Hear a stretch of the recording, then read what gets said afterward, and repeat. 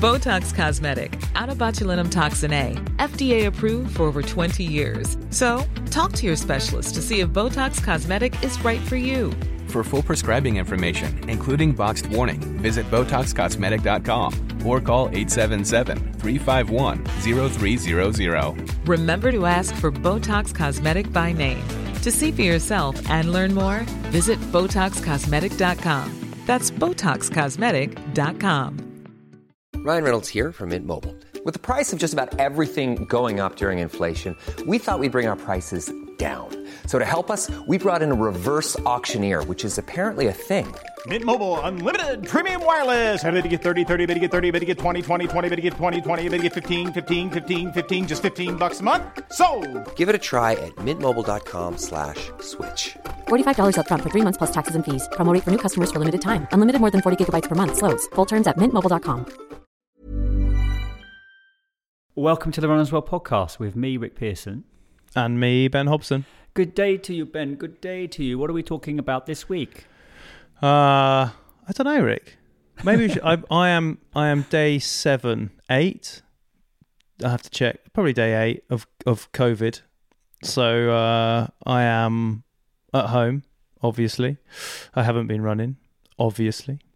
I've been wiped out. I mean, it's not a news story, but it's quite interesting to see that there's there's truth in the there's truth in the there's truth in the tales and the impacts. Because I've been pretty knocked out by it. So but on a COVID note, Rick, the researchers at the University of Nottingham are investigating the impact of COVID on the running community, and they're looking for runners of all levels to help us in participating in the study.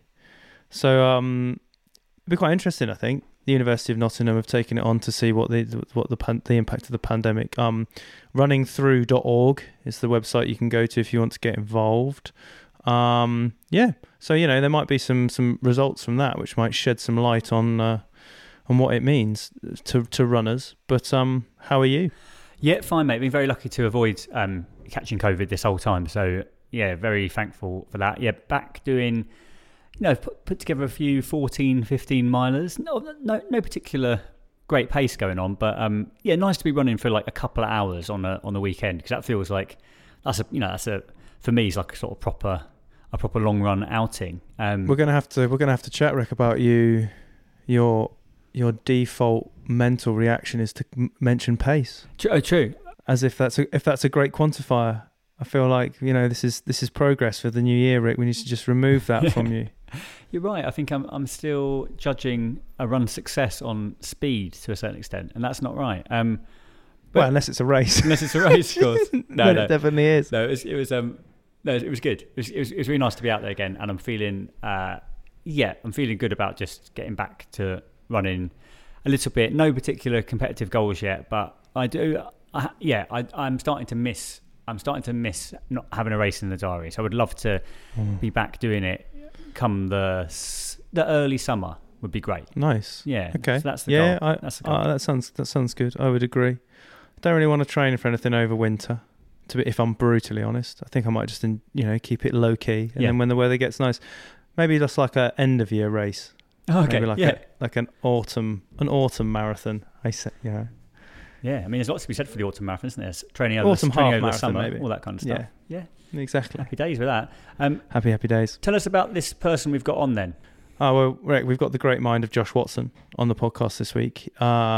He's a trainer specialising in sort of movement and position and pain, and he's he does a lot of work in how the fundamentals of movement and how the body should hold itself, and how you can use train to be in the correct position. And position in running is so important in terms of how to maximise on power and posture and things like that. So yeah, we have a good chat with Josh about the body and how it moves and running and all those sorts of things, and some breathing, Rick, but not just breathing in and out and how to do that properly, but breathing and sort of like a skeletal, how it holds the body up kind of way. So there you go. Well, look, let's usher this man in through the medium of great rock song.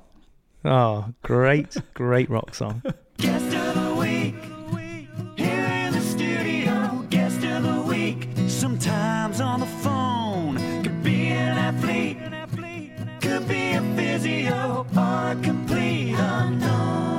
Josh, welcome to the Run As Well podcast.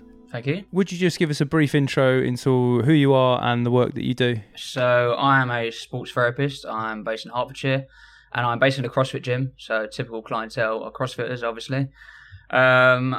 Two main sort of streams of work I go down is treating people who are going through rehab and injury and then getting people to move better. So basically being in a CrossFit gym, the amount of variability we need for this sport is quite well suited for me being in here.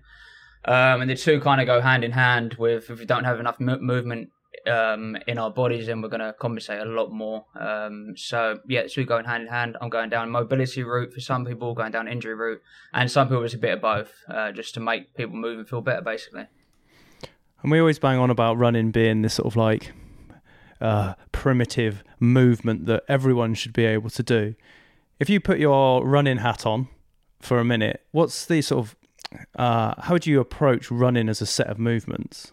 So running it's quite a simple movement when you think about it, but there's a lot of losses in range of motion that I pick up on when I'm assessing someone that will be quite detrimental to how they're going to be running and how efficient they're going to be running.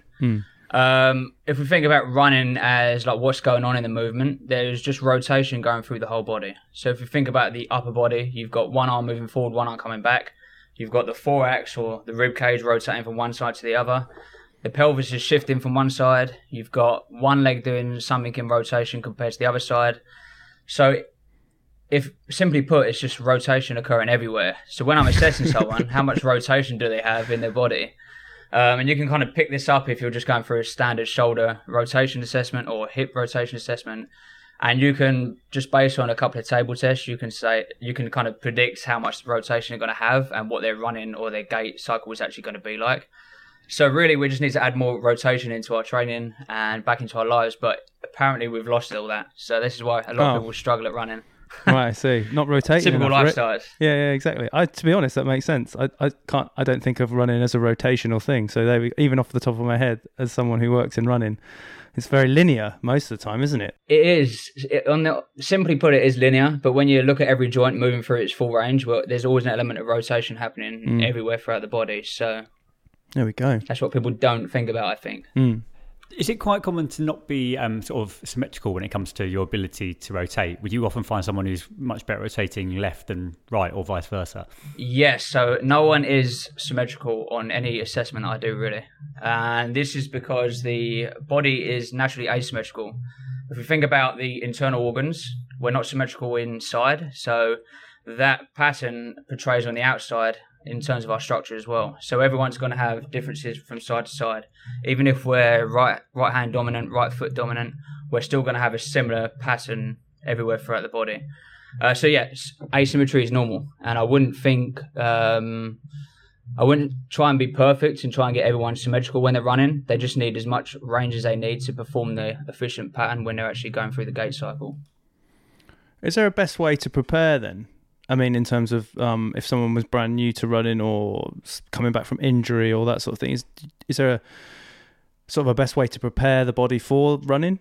Yeah, so I mean, if we break it down into the two crowds of people, running is obviously the most accessible sport we can all pick up on, so we get a wide range of people doing it. If we pick up on the more sedentary crowd who haven't done anything and it's like New Year's resolution, let's just get couch to 5K sort of thing, they just don't have enough stability within their system. And if we've got a lack of stability in the system, we're going to lose certain measurements throughout the body. So we're going to have a loss of movement variability as well. So for the sedentary crowd, I think just a basic level of strength training, going through the fundamental patterns and picking up on that, is going to add an element of restoring some movement back into their system, and will pick up on some rotation and be more efficient in running in doing so. When it comes to people who are training all the time, I feel like they've got an underlying pattern which is not helping them run. So if I'm picky with who I'm seeing, let's just say someone in CrossFit, I don't see CrossFitters as the best runners, because the sport that we do in CrossFit kind of pushes us into biasing other patterns and being strong in those. So we lose elements of rotation when we're training typical movements that we see in CrossFit. Think of something like a back squat or an overhead squat. It's the opposite kind of adaptation that we need to be able to run efficiently. So it depends who's in front of you, really.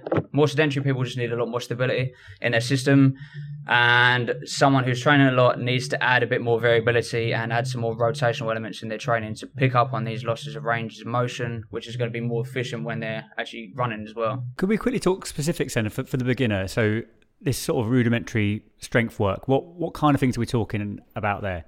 So if I'm assessing someone, if I'm assessing their range of motion, I'm picking up on certain limitations there. They might have limitations in hip flexion. They might have a limitation in shoulder flexion. And what they're showing me is they've got a position where the whole body is moving forward in space. I don't know if you can picture that, but imagine someone standing up and they're kind of like banana-ing forward. So they're bowing through their midline. And essentially these people are falling forward. So if we think about running, we're trying to move forward. So it kind of makes sense that if we're falling forward, it's going to help us. But that can actually be kind of counterproductive as well. So if we push them back in space first, give them a bit more anterior chain work, a bit more core stability, it helps get a little bit more grounded and a bit more stable on our feet. That's going to pick up on some range of motion measurements, and we're going to pick up on a more efficient gait cycle through doing so.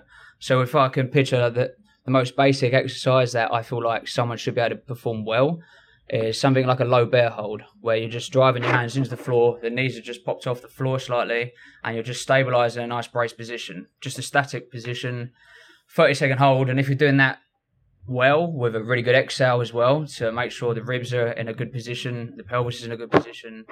That's just a basic movement I'd just assess someone on. Can they stabilise themselves, not even moving yet, before we even get into any kind of moving and stabilising exercises. An anterior chain is just is for lower back, glutes, hamstrings. That's the sort of thing you're talking about, really. Or is... I'm thinking of posterior chain being like the spinal erectors, anything on the back side of the body that's going to squeeze us and push us back, pretty much.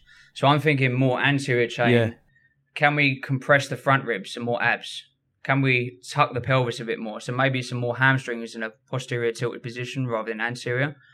And anything that's going to push us backwards in space. So anything like that involves reaching. If we're reaching forward, that's essentially pushing our rib cage backwards. So anything that's going to drive our orientation in space backwards, if that makes sense. If anyone, and we'll put a link to Josh's Insta bio in the description and stuff. But Josh, what's your handle on Instagram? My handle is Josh D. Watson. So it's just my name. Go and have a look, because there's a lot of stuff that Josh references here that you'll probably explain on his Instagram. But certainly position is one thing that you're very interested in and runners always talk about body position when we're doing it, but yours is sort of more of a training position, but the position of the body when you perform specific exercises. Just elaborate a little bit on that, if you don't mind, just in sort of like how intrinsically important position is to sort of developing and making progress. Yeah, so if we'll talk about the pelvis. So most people know what anterior pelvic tilt is. It's basically when the pelvis moves forward in space and tips forward. That would be one position that we probably don't think is the most efficient position to be in when we're running. We want to train more on a posteriorly tilted pelvis, which is going to drive the anterior chain stuff I spoke about earlier. So more abs, more hamstrings. And if we are making sure when we're going through our exercise selection, we're selecting exercises that are influencing that position a bit more, it's going to shift our center of mass back, get us a bit more grounded and provide us with a bit more stability, basically. So exercise selection is pretty crucial when it comes to being in the gym, as to what is going to apply better in running. So for a runner, I wouldn't probably say an overhead squat is going to be much use to them at all from a training perspective. But if we're picking a movement such as a front-loaded split squat, where we've got a little bit of rotation in there, we're driving the arms forward, we're reaching, we get a bit of abs in there, and we're thinking about a different position that we're kind of training in. So we want to train in these positions to eventually save them into our sort of everyday posture, and then we can move through that posture when it comes to running. It's kind of complex. Yeah, it is. It totally is. But the fundamentals of basically replicating the movements of running in sort of static, well, not necessarily static, but replicating the movements of running in a refined way that targets the muscles or the sort of parts of the body that need conditioning. As you say, rather than just going to the gym and doing 10 lots of deadlifts or, you know, something very generic and leggy because you think like, I'm a runner, I need to train my legs. It's actually more like, actually, no, it needs to be like, as you say, a split squat weighted in this way to replicate the rotational forces and all those sorts of things. Exactly that, yeah. When people are going to the gym, it's like their kind of first time. We've got a little bit of running in our system. We want to add a bit of strength to it. I think we end up picking the movements that we see are the traditional movements that we should pick. So we pick back squats, we pick bench press, and we pick deadlift. But in reality, they're not really the most beneficial exercises. They're going to help our way to run.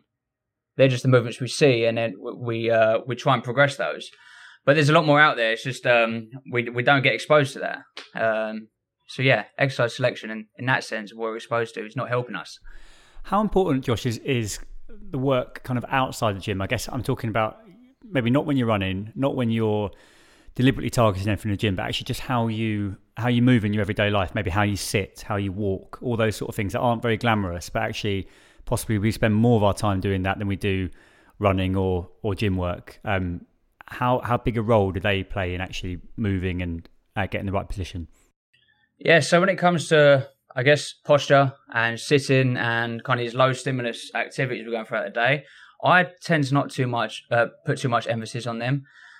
I tend to think if we're going throughout our training, which is a higher stimulus, and we're going through the patterns that are going to replicate what we need, then because it's a higher stimulus, we should effectively save them patterns for when we're just sitting down having a chat here. A lot of people will talk about what's the best sitting posture, but to be honest, if you're feeling like you're having a worry about your sitting posture, maybe you need to reevaluate what you're training in the positions you're kind of pushing yourself into in training that are making you feel like that as well.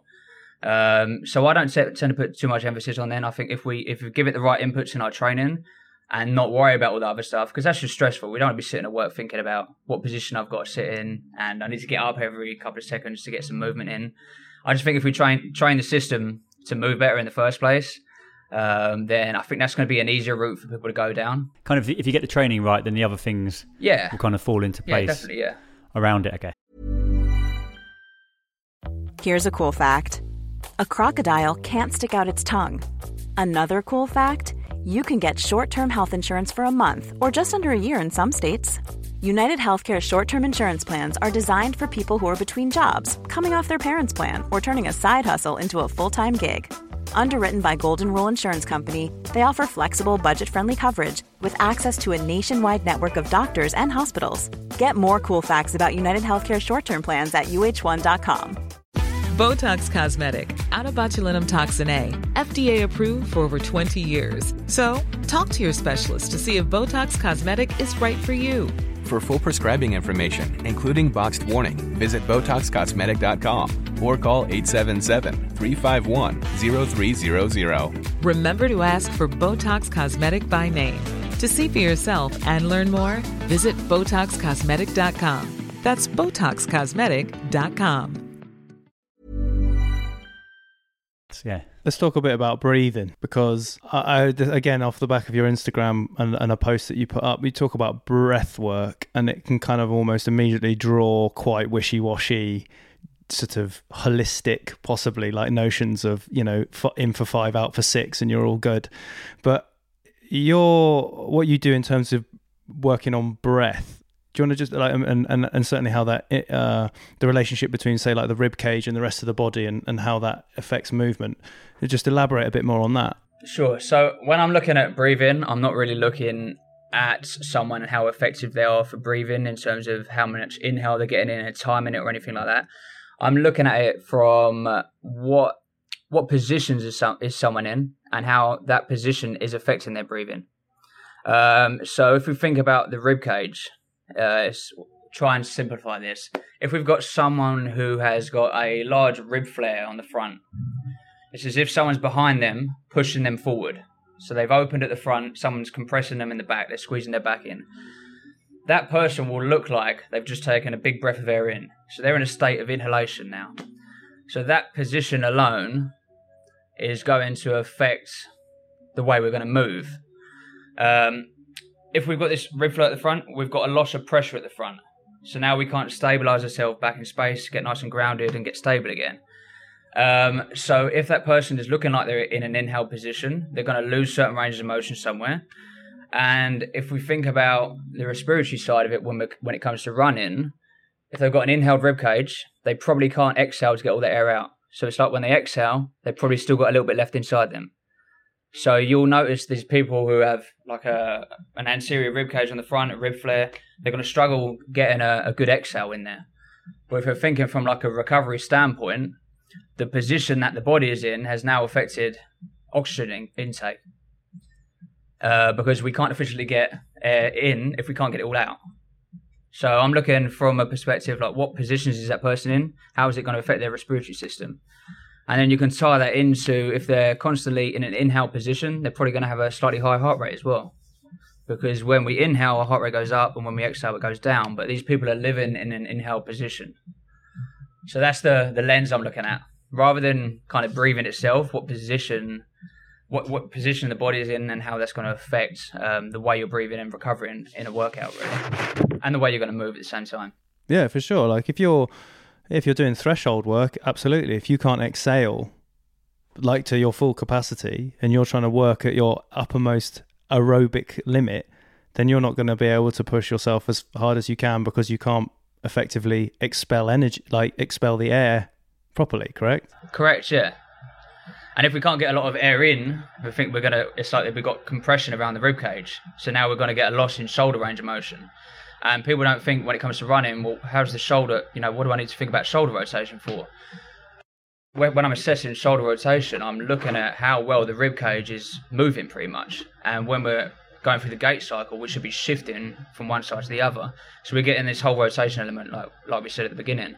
So these positions are going to affect us throughout the whole system globally, rather than just in one joint.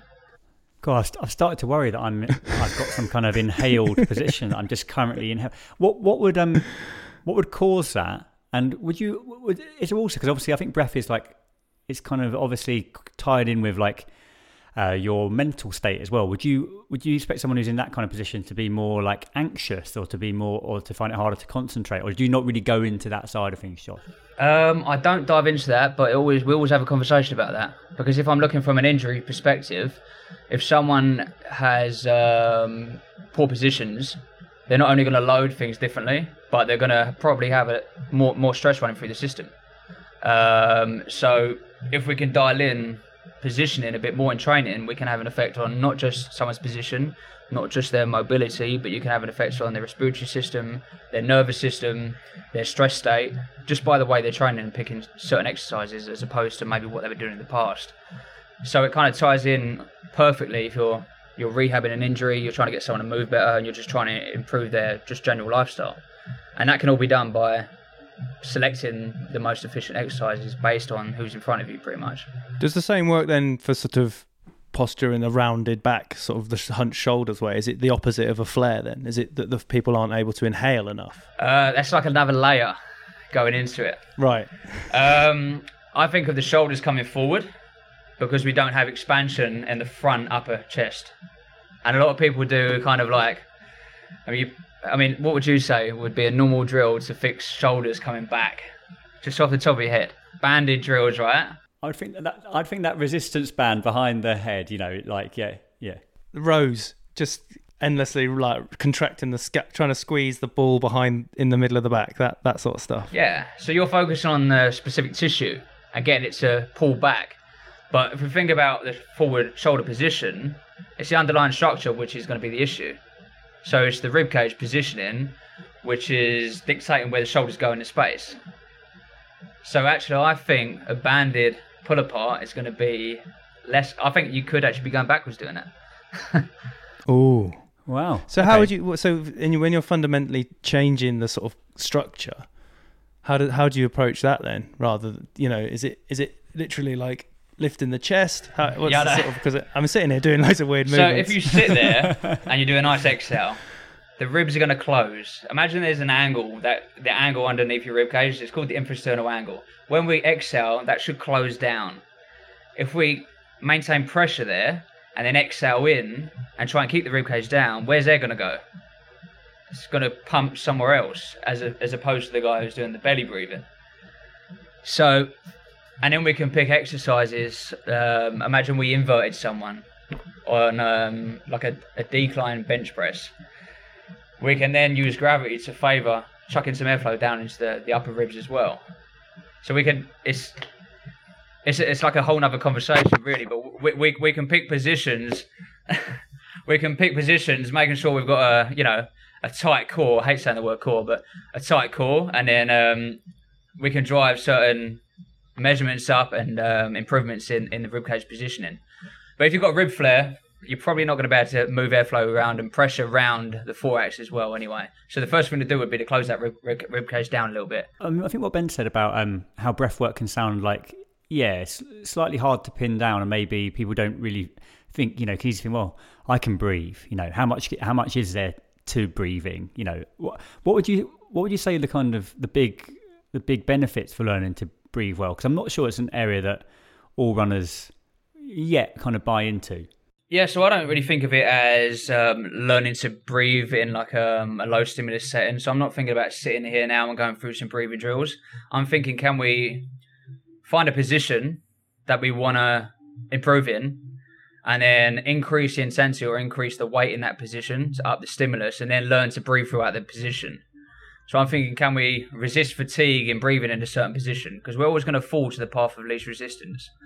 And when we're fatiguing, we're just going to kind of fall forward in space because everything's knackered and our core's kind of fatigued. So we're just going to destabilize the system. So it's about trying to manage pressure within our system rather than thinking about breath work. So a lot of people think I'm doing like breath work with people, but we're just strength training and adding like a respiration element to it so we can position people better. That's all it is really. I don't really think about the specific breathing element, but rather let's train to breathe in a better position to make that our new bias, if that makes sense. And is that because the diaphragm is a muscle essentially, right? So it's like any muscle, you train it, you can make it stronger. Yeah, you can. And if you was in that low bear hold position and done a full exhale, you're going to feel a ton of abs. And it's just everything compressing the rib cage or focusing on what the diaphragm is doing in conjunction with stabilizing the structure. So yeah, of course you can train it, yeah. And this is very general. And whenever we get a trainer on or, anyone, and we say, is there 5 things that everyone can do to, taking that every single person is exactly the same? But we've talked about core and we've talked about certain, muscle groups and things like that. Are there 3 exercises, and you said about the bear hold, are there sort of things that everyone can do to prime their body before running? So if we break it down into the 2 categories again, because I feel like the 2 categories need very different things. If we're going for the person who doesn't train a lot and they might have not had a lot of exposure in the gym, any type of crawling work is great. Because we're thinking about moving the ribcage back, we're reaching with the arms, we're thinking about the abs, we're trying to stabilize the system, thinking like a reverse bear crawl or something. Any type of traditional core exercise, but thinking about an exhalation as well, because you're going to, if you do a front plank and then add an element of just exhaling really well, you're going to find a better stimulus out of that. So it's just thinking about going through these traditional core exercises with a bit more intent sometimes. When it comes to the more trained person, I think we need to just reduce a lot of the bilateral work we're doing, because if we're trying to mimic running and the gait cycle, we're talking about more rotation. So a bilateral exercise, if that's 90% of our training, we need to kind of move towards more unilateral work and think about rotating, hip shifting, one arm reaching, one arm coming back. So just thinking about just mimicking a specific position in the gait cycle pretty much. And those people who are more trained tend to be stuck in a bilateral plane and they can't move in a transverse plane. So they can't move in rotation. Yep, guilty. We all do it. We've all just trained bilaterally, for years when we first go to a gym as well. So you're talking sort of like, again, with the you mentioned a split squat earlier, so sort of a split squat but with some rotation in there. Yeah, and not everyone is going to be in a position where they can rotate straight away. That might be there's a bit of a learning curve to that. But I'm thinking about if we're in a split squat and say we're holding a goblet position going down, if we have the left leg in front of us, the right shoulder is going to move forward and we're going to be shifting into that back left hip as well. So I'm thinking about shifting in the hip, moving and rotation in the rib cage, and just trying to add a little bit of an element in that. Stop being so rigid in our movements, I guess, and stop trying to stabilize a solid structure and just get a little bit more fluid throughout everything. There we go, Rick. A bit more fluid, Rick. That's what we need. A bit more fluid. Sounds good to me. Yeah. I think I started doing a slightly more single leg strength work very much like what Josh was saying, slightly more like specific to running. I found it made a huge difference actually. And it's not surprising when you kind of explain it, like running's a single leg activity pretty much, isn't it? You're kind of jumping from one leg to another, but it's very easy to get into the doing everything with two legs just because it's kind of, that's what you kind of... That's the norm. I don't know, it's the default, isn't it? Exactly, yeah. It's the default, exactly. But even when we're doing the single leg stuff, we tend to still look very static and we look like we're moving forward still. But if we're thinking of why are we doing a unilateral exercise, we're trying to add some rotation of element back into our system. So make sure you're going through that bit of rotation as well. What about something like plyometrics, Josh? Is that something you get into? It feels like it has an application to running, but I think a lot of people don't do it because it just feels a bit like, one more thing that they should be doing. Yeah, I mean that's further down the line. If they've got if they've picked up on enough range of motion, we'll kind of move to a lot more of a plyometric exercise. And you can think of like a single leg box step up. And then when you step up, shift the other leg up in the hip flexion, so the other knee's coming up, and then moving the arm with it as well. So it's like you're walking up the stairs pretty much. But a lot of people just step up onto the box and then step back down again. But I mean, we can add more to that and we can speed that up. But if we've got the position dialed in to start with, we'll be able to do plyometrics a little bit easier. Okay, I see what you mean. Yeah.